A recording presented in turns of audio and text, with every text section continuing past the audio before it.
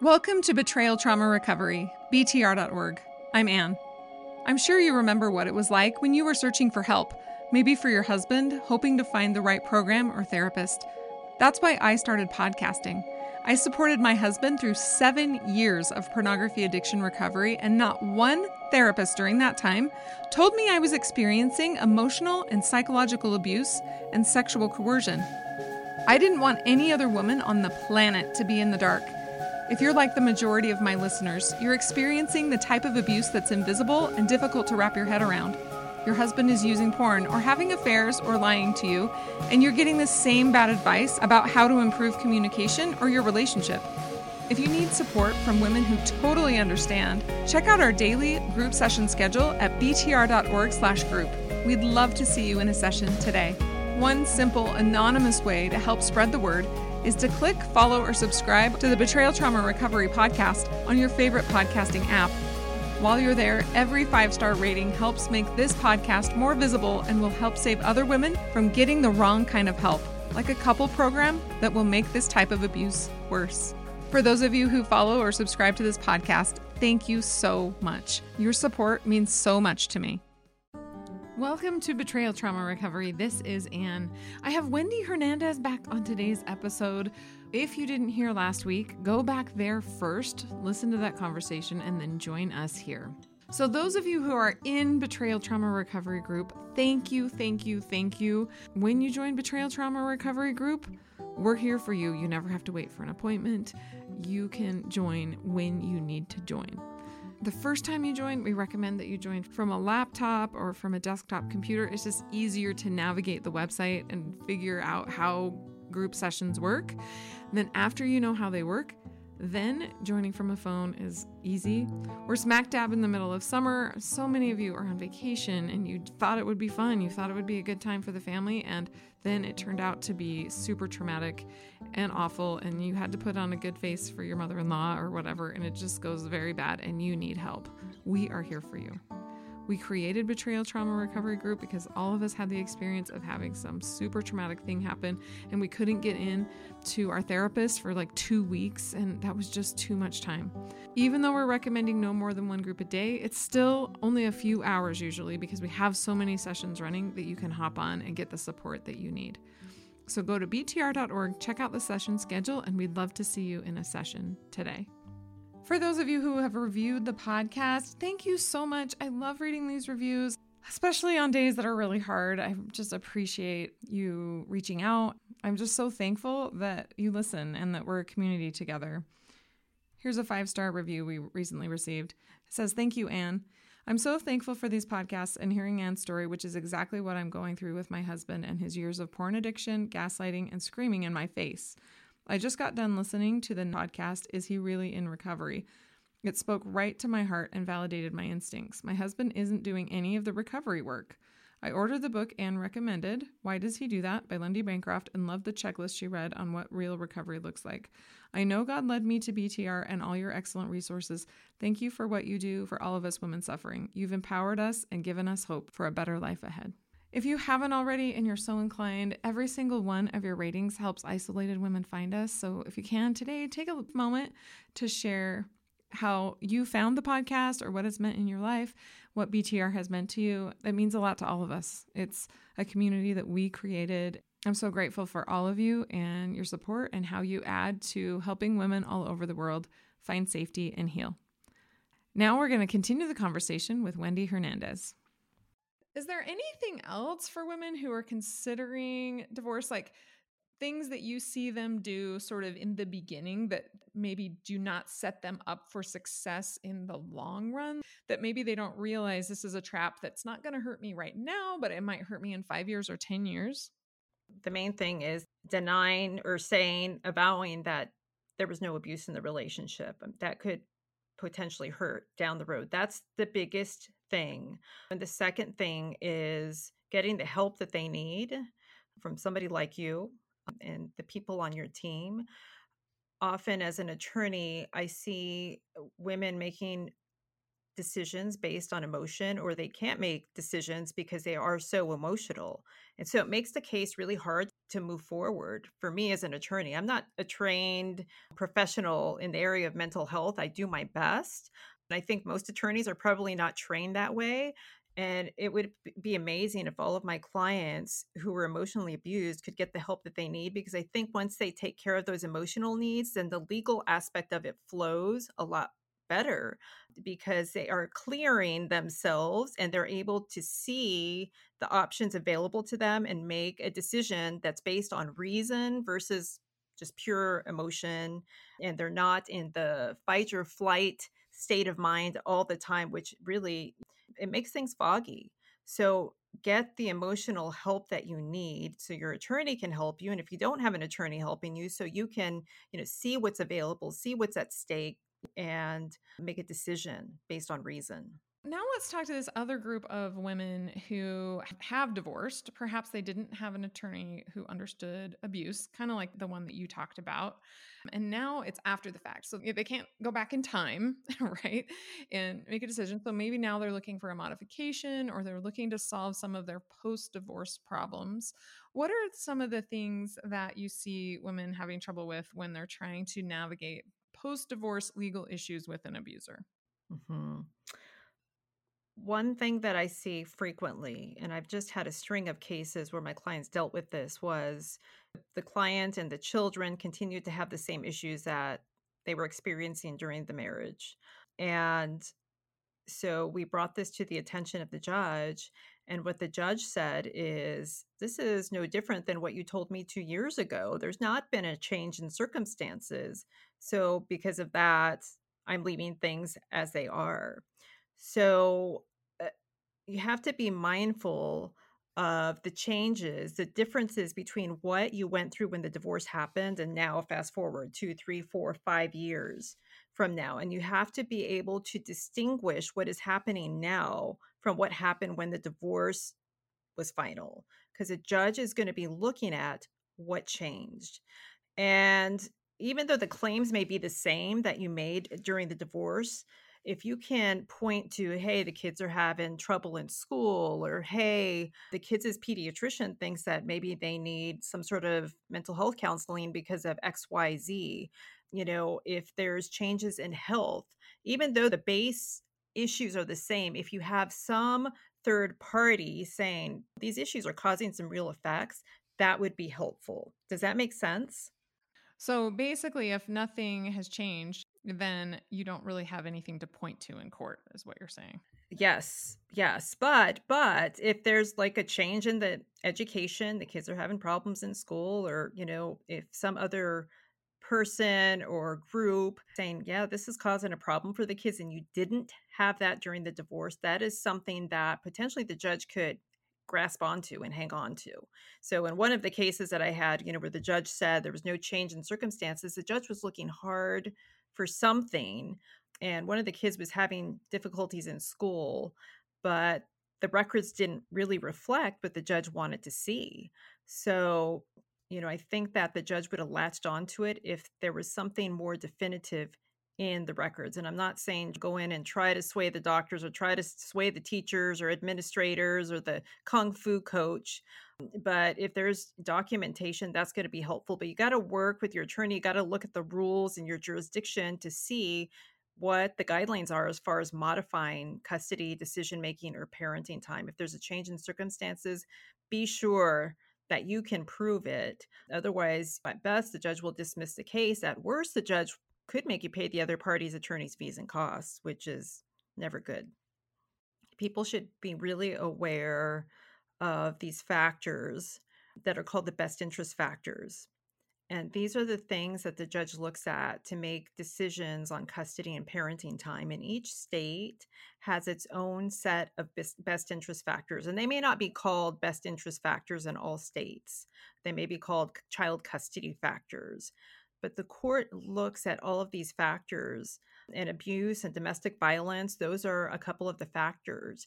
But there are a lot of factors. So, when you're going back post divorce, if there are other factors that are implicated, that may be enough to get you over the hump, even if you don't feel like there's a change as clear as we would like to have. If the other factors are implicated, court may go in your favor. So you have to be aware of the factors.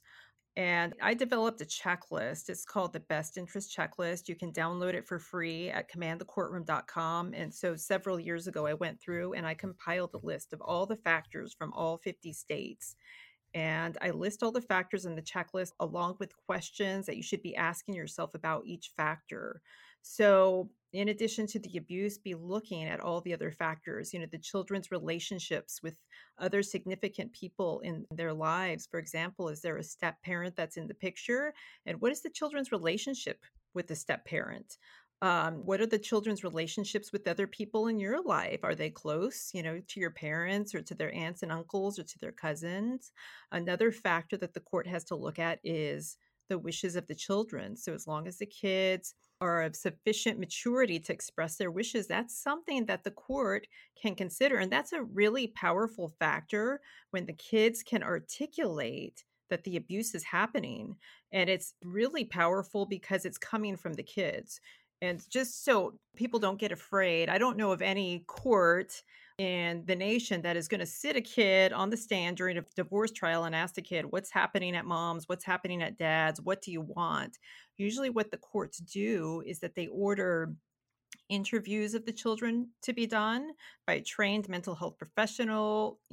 This person builds rapport with the children. They try not to make the child feel pressured, but they try to find out what's happening in each parent's home, how the kids are feeling, what the kids would like. And there are a few select judges who actually interview the children themselves. They don't do it in a public forum, but they take the kids back to their chambers and talk to them about what's going on. So a lot of times, this factor, along with a couple other factors that are going in your favor, are enough to sway the judge that you should get the custody orders that you want. And those are just a few of the factors, Anne.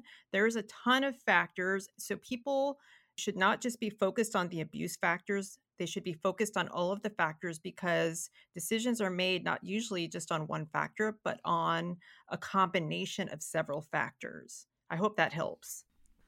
We're going to take a break here for just a second. It's so hard to find professionals who really understand this type of abuse: emotional abuse, psychological abuse, and sexual coercion.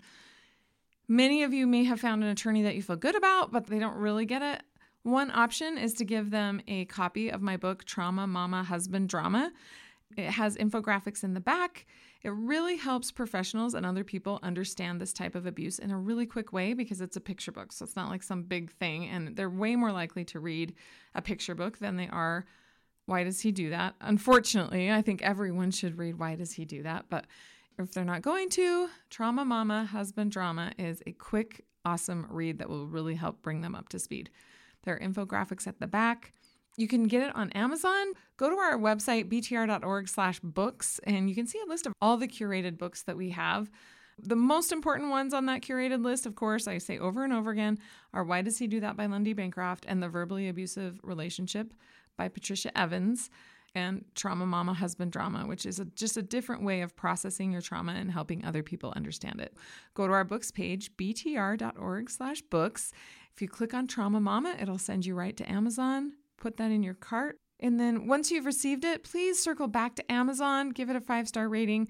Again, every single rating on Amazon helps isolated women find us. Even if they don't purchase the book, they may become aware through that review and through the things you said on Amazon of this podcast that's free to everyone. Now back to our conversation. One of the things that I've seen with victims is they get so overwhelmed, right? They're overwhelmed with what am I going to do for money? And they're overwhelmed with childcare, and they're overwhelmed because they're still being manipulated by their abuser, and they're confused. And also they've got maybe other people in their life saying, you need to forgive him. Why are you doing this? Other things like that, that they just feel so overwhelmed that even considering some of these legal issues, even calling several different attorneys to set up appointments for consultations to see, which attorney would be good for me, are really, really hard for a victim. So I want to see if we can help them with a couple of clear things. Number one, what questions should they be asking when they do have the strength to start calling around to find an attorney that's going to work for them? Do you have any tips on that? Yes. So First of all, referrals are a great source. And oftentimes my clients come to me because they were referred by a friend or a family member or by somebody down the line who used me in the past. So I would say if you feel comfortable, talk to other people, ask people in the community. And if you don't want people to know that you're asking for yourself, have somebody ask for you. Get an attorney who understands abuse and narcissism. Um, there are a lot of attorneys out there in the world, and there are many who advertise about abuse, but that doesn't mean that they know about it. So I would talk to them about cases that they've had in the past, whether they've handled cases where there's not physical abuse and there's just emotional abuse, whether they've dealt with narcissists before. So ask the right questions. Come up with the questions before you go in and meet with the attorney. You should have an understanding also of the financial arrangement with the attorney, because I think a lot of times people aren't clear on that, and they run out of money quickly and they don't know what happened, and then they're left without an attorney at a critical part of the proceeding. So you need to get an expectation of what the finances are going to look like, how long the case could potentially last, and how much money it could potentially cost, just so you're prepared. I feel like people really have to get quiet and centered and feel what kind of person the attorney is. There are many attorneys out there who generate conflict because it means they're going to make more money. The more conflict, the more attorney's fees there are, and the longer the case will last. Not all attorneys are that way. So, and I'm not saying that you want an attorney who's just going to lay down and be a rug. You want an attorney who's going to fight for you, but not an attorney who's going to intentionally stir the pot and jack up the fees and create more conflict and make you look bad in front of the judge because they are creating conflict. So again, it's a balance between the attorney who will fight for you, but one who is mindful of resources which are almost always limited. But, just really feel whether that person is a match for you. There are people who come to me sometimes and they say, I need a junkyard dog. And I know right off that's not a match for me, because that's not the kind of attorney I am. And it doesn't mean that I'm not, assertive when I need to be, which is in the courtroom and when I'm standing up for my client. But I'm just not a junkyard dog. I'm not hostile. I'm not aggressive. There are some people who want that and who need that. If you want and need that and you go to an attorney who's not that, then your relationship is not going to go smoothly. I can tell you that from experience. So get clear on who you want from a personal quality and value standpoint, and look for that attorney. That attorney is out there, and be patient. Don't be afraid to interview more than one attorney. You don't have to go with the first attorney that you interview. So hopefully those tips help. Yeah, they help a lot. My final question is related to what I talked about before asking that question, which is if they're really stressed out and they're having a hard time processing information and they just kind of want to avoid this, do you have any tips for women in that scenario? And before you say that, I would recommend Wendy's online courses. And I would love for you to talk about that because it's just a small thing they can do every day that's sort of not as overwhelming. So I'd like you to talk about that and then any other tips you have. Yes. So I think all of us get overwhelmed at various points during our lives for different reasons. And I've found myself in places of overwhelm, and I do at times. And there are times when I have felt like I can't talk or make a move, like I'm just paralyzed by overwhelm. And what I have found to help me when I'm overwhelmed is just to stop and think about, okay, what is my goal? What needs to be done in the situation? What is the long-term thing, short-term and long-term goals? And then I just chart out a few steps towards that goal. And then I take one step in the direction of that goal. And it could be picking up the phone, and it doesn't necessarily have to be an attorney, but it could be to the friend or the family member who's going to help you feel brave and make the call to the attorney eventually tomorrow or next week.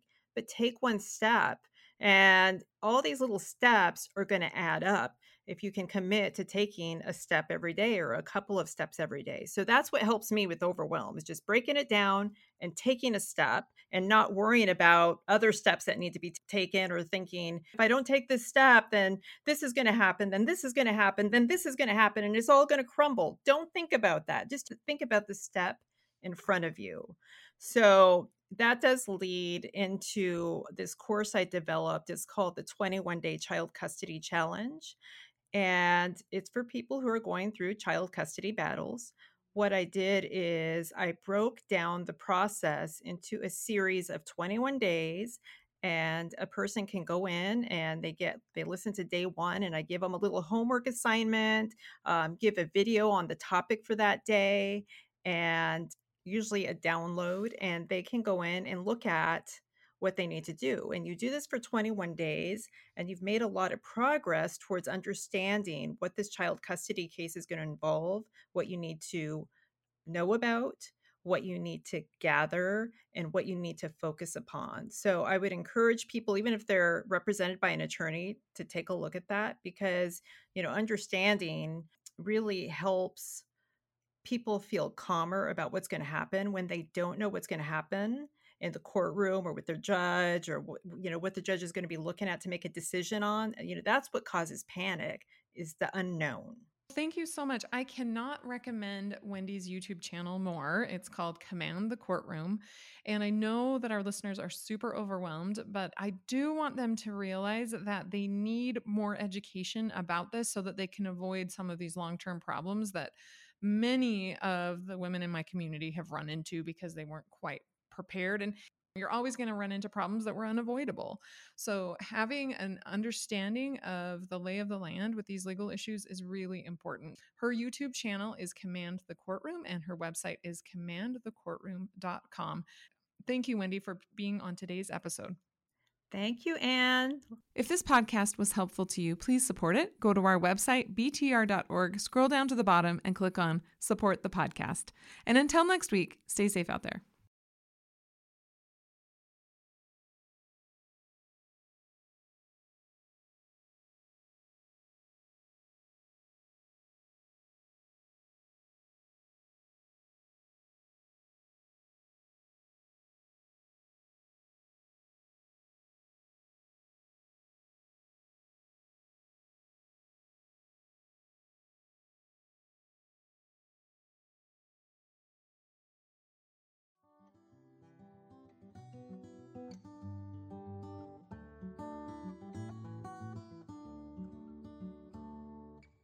If this podcast is helpful to you, please help us reach other women by following or subscribing and giving us a 5-star rating. Thank you for helping other women find us. If you've already purchased a copy of my book, Trauma Mama, Husband Drama, please circle back and give it a 5-star rating. A lot of women are searching for books about betrayal trauma on Amazon, and rating Trauma Mama will help them find this podcast, which is free to everyone. Your donations keep this podcast going. Go to our website, btr.org, scroll to the bottom, click on Support the BTR Podcast.